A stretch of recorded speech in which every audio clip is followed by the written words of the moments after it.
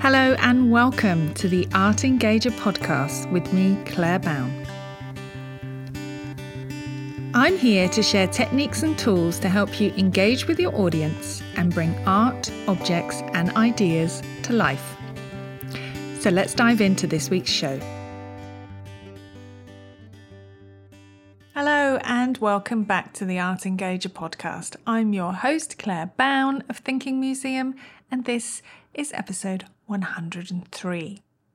So for the next few weeks, I'm choosing my favourite episodes from the back catalogue.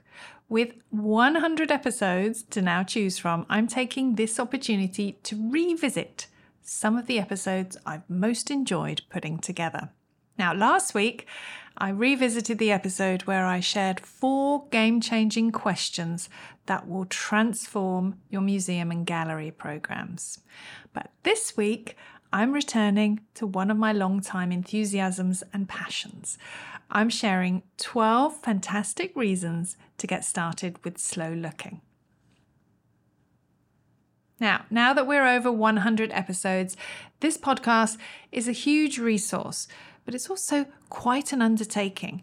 It takes hours of work each week to ensure that new episodes are designed, edited, and released.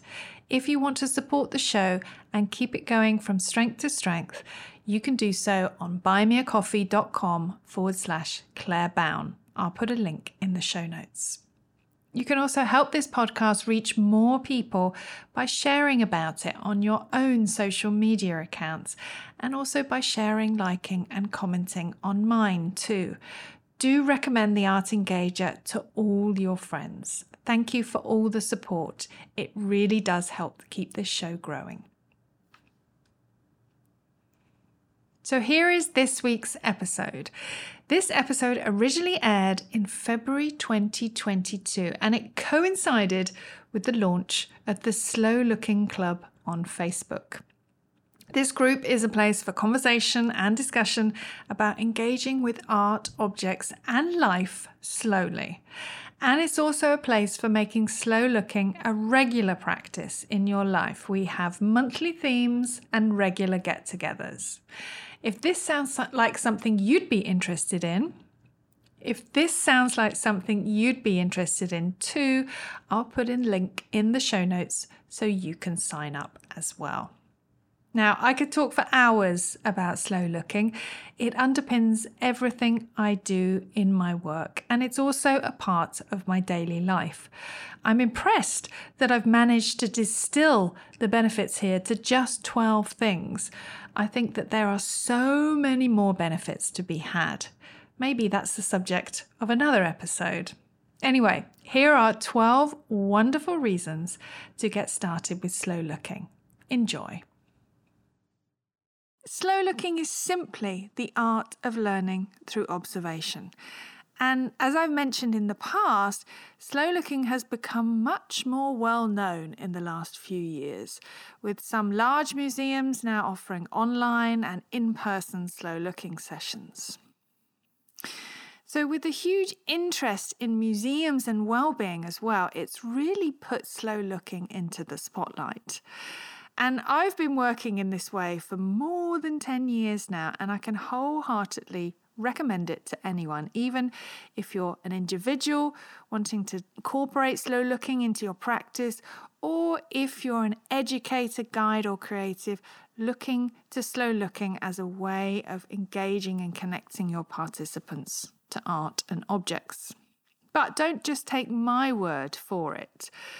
Why would you want to slow down and spend time with just one artwork or object? Why is it important to practice paying attention and noticing more details? So, as I say often, looking at something slowly and carefully is in itself a rewarding process. The artwork or object becomes more interesting the longer you look at it. But more than this, there are known benefits of slow looking. And in this episode, I'm going to take you through 12 reasons why you, yes, you, should get started with slow looking. So the first reason, it's probably the most obvious reason, develop your observational skills. So we live in an image-saturated world, and understanding how images communicate information and ideas is really important. But how well do we observe the world around us? We're so used to scanning and scrolling and skimming, and we live in this culture of inattention. We miss so much. So developing a practice of slow looking will immediately strengthen your observation skills. You can teach yourself to notice more or to be more attentive to your environment, to see beyond first impressions and look a little deeper.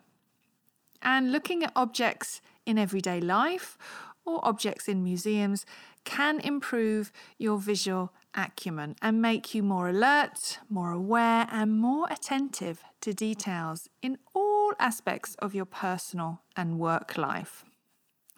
So if you practice slow looking regularly, your observation skills will noticeably improve.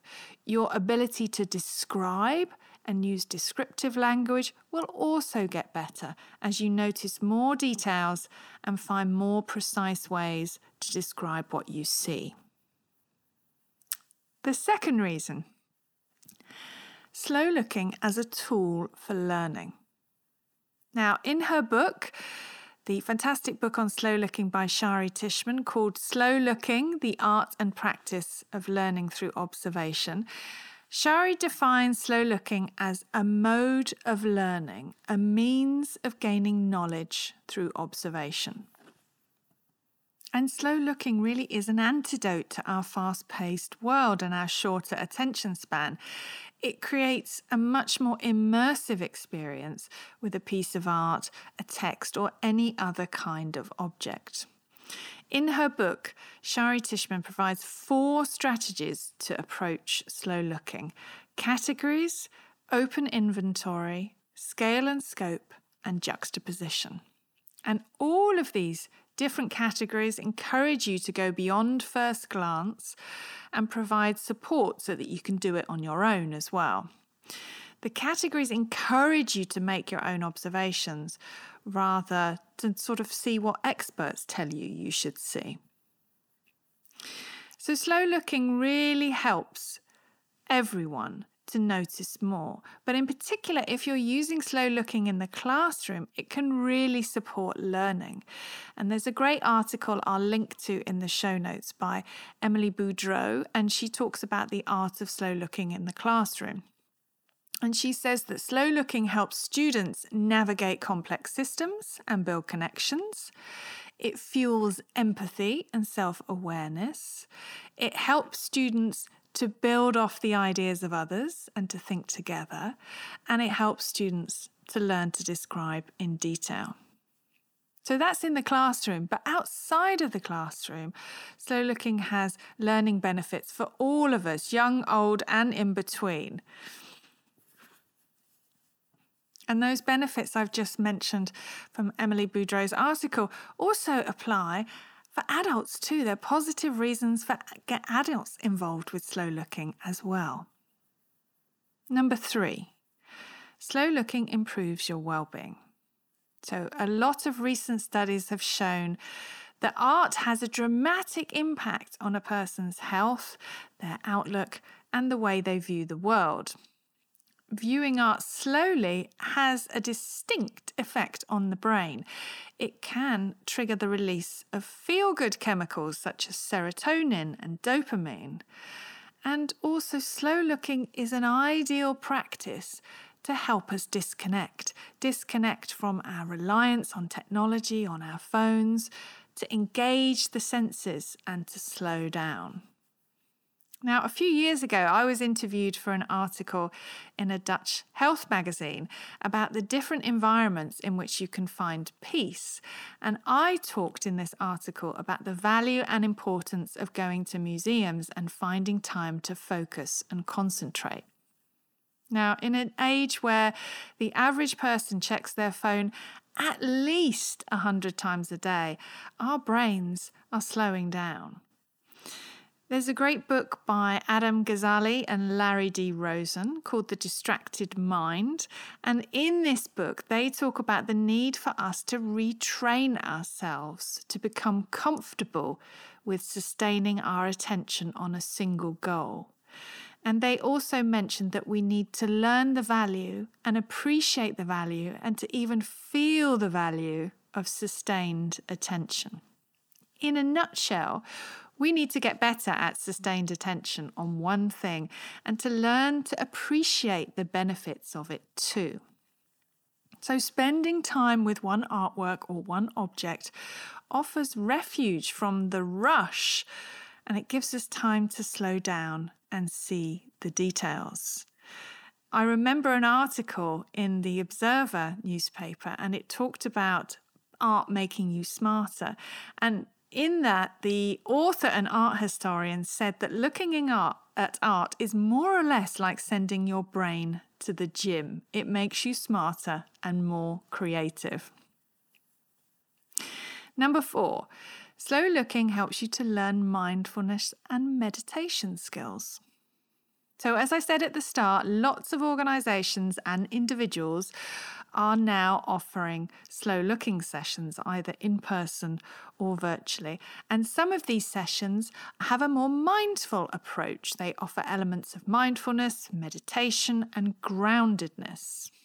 Now, as I've said before, slow looking doesn't have to include these techniques, but it does have a meditative quality about it naturally. I think of slow looking as a tool for learning that is also a meditative practice. We're using an object or artwork as the anchor for our attention, but I don't believe it has to include meditation per se. For a great example of a mindful approach to slow looking, do a search for Peter Clothier. And he has been running 1 hour, one painting sessions for years, since 2013, I believe. And his sessions combine elements of meditation and contemplation. If you look at the video that's on his website, you can see that he begins with a brief introduction to closed eye breath meditation. He encourages his participants to relax and refresh the eyes, and he helps to get rid of expectations and judgments. Now, in his sessions, the facilitator guides the process with brief instructions and directions. It's a slow-looking individual experience. It's very interesting because there's no discussion or interaction, and each participant experiences the work as fully as possible for themselves without interruption. And at the end of the hour, he invites the group to discuss together. So there is some group interaction at the end.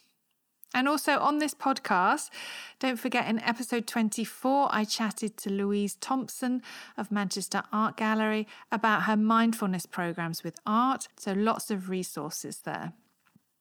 5, slow looking develops patience.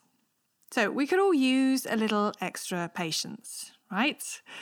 And Jennifer Roberts, she's a professor of history of art and architecture at Harvard. She asks her students to select a painting from a museum and then go and study it for 3 hours. Now, she describes this experience as a painfully long time to look at an artwork and an exercise in patience. And she said that she frequently encounters resistance from her students at the start of the exercise. A lot of them saying, how can there possibly be 3 hours worth of things to see and think about in a work of art for 3 hours? However, after doing the assignment, she says her students have repeatedly told her that they have been astonished by the potentials that this process unlocked. So in a world where everything is pushing us to speed up and be distracted, slow looking teaches us the value of patience and slowing down. You don't need to spend 3 hours with an artwork, by the way, unless you want to. You can do anything from 3 to 5 minutes at first. And over time, you'll find that it becomes easy to spend 10 to 15 minutes looking and noticing. So we're on to number 6 now. Slow looking is good for the soul. Looking at something slowly and carefully is certainly soothing for the soul. But unfortunately, other pressing demands always get in the way, your endless to-do list or the requests of others. So you could think about devoting some time each week to focus your attention on something. You could see it as an exercise in improving the way you see, the way you notice and experience the world, or even just a welcome break from the need to be busy and efficient. So do go back to episode 7, where I talk about developing a daily slow looking practice. You can pick one of the activities in this episode, do it every day for a few days and see what happens. And after a few days, you should start to notice a difference. Okay, number 7, slow looking is crucial for creativity. So looking at art or objects slowly can supercharge your creativity, something that is so important for innovation. Now, if you're stuck working at home or in an office, remember those days, it's great to have a change from your usual environment. It's great to go somewhere different, such as a museum, to refresh the creative side of your brain.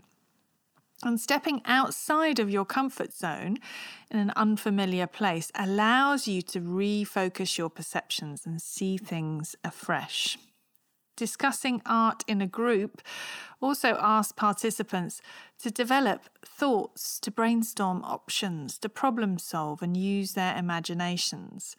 And looking at and discussing art sharpens these skills by encouraging multiple interpretation and diverse ways of looking at things. Number 8, slow looking helps you to stop being busy.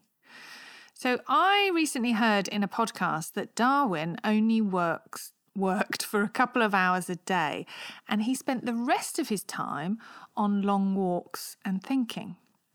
Now, today's culture of being busy all the time, being productive, is stopping us experimenting and trying new things and spending time just, thinking. So giving yourself the time to spend slowly looking at things might help you shake up the way you see things and find the answers you've been looking for. And rediscovering the ability to really look at things closely is a wonderful alternative to life in the fast lane. Slow looking helps you to avoid jumping to conclusions. So by taking the time to look slowly, we can avoid hasty interpretations, knee-jerk reactions, and hurried conclusions. So I always start any group program with observation, as I believe that taking the time to carefully observe an object first can prevent participants from making those hurried conclusions. That feeling of, I just don't get it, I just don't understand it, I don't like it, becomes less important if we're actively involved in observing and describing first. So the act of observation actually allows interpretations to flow more naturally once the slow looking has taken place first. Number 10, everyone can take part in this. So I firmly believe that anyone can look at and discuss art. You don't need to be an art historian, and you certainly don't need to have any prior experience or art training to look at a painting. In fact, prior knowledge and experience can sometimes be a hindrance. So I use artworks as visual information, as tools, and in order to read them, I design and lead activities around what we see. By allowing slow, guided discovery to take place and asking questions, we enable participants to learn about the artwork themselves without instruction from us. So as such, I'm pretty confident that by doing this, we're teaching tools and techniques that can be used by our participants for looking at art on their own without an educator. So we're nearly there. Number 11, group connections. So slow looking can take place on your own or in groups. But when you get a group of people together to start seeing, noticing, and experiencing an artwork together, something really magical happens. When you practice slow looking in groups, we naturally start to build off the ideas of others and think together. Somebody in the group will say something that will spark a thought in your mind or make you notice something you haven't seen before. And building explanations through slow looking together is a really enjoyable experience. And number 12, foster curiosity. When you discuss and explore objects, it fires up curiosity and leads to a multitude of questions, ideas, and themes. It's a case of the more you look, the more you see, the more interesting the object becomes. And this curiosity to find out more drives the discussion because the group keep wondering and keep asking questions and keep wanting the discussion to continue. And after the discussion, participants leave wanting to return and learn more about the objects too. So that's my 12 reasons to get started with slow looking. Hopefully that's fired up some curiosity for you yourself to have a go, whether as an individual, as part of a daily practice or a weekly practice, or with some of your groups and participants. So thank you for listening today. I hope you enjoyed listening to some of the many benefits of slow looking. I hope it's encouraged you to give it a go, or maybe to make it a regular practice. Or maybe you want to try out some slow looking in your programs, or even embed it across a range of programs. I'd love to hear which of the 12 reasons resonated with you most. Now, if you want to make slow looking a regular part of your life and practice, then do join us in the Slow Looking Club. This is our Facebook group for the podcast. Our current monthly theme is light and shadow, and we'd love to see you there. That's it for this week. Hope you've enjoyed today's episode. Bye for now. Bye. Thank you for listening to the Art Engager podcast with me, Claire Bown. You can find more art engagement resources by visiting my website, thinkingmuseum.com. And you can also find me on Instagram @thinkingmuseum, where I regularly share tips and tools on how to bring art to life and engage your audience. If you've enjoyed this episode, please share with others and subscribe to the show on your podcast player of choice. Thank you so much for listening, and I'll see you next time.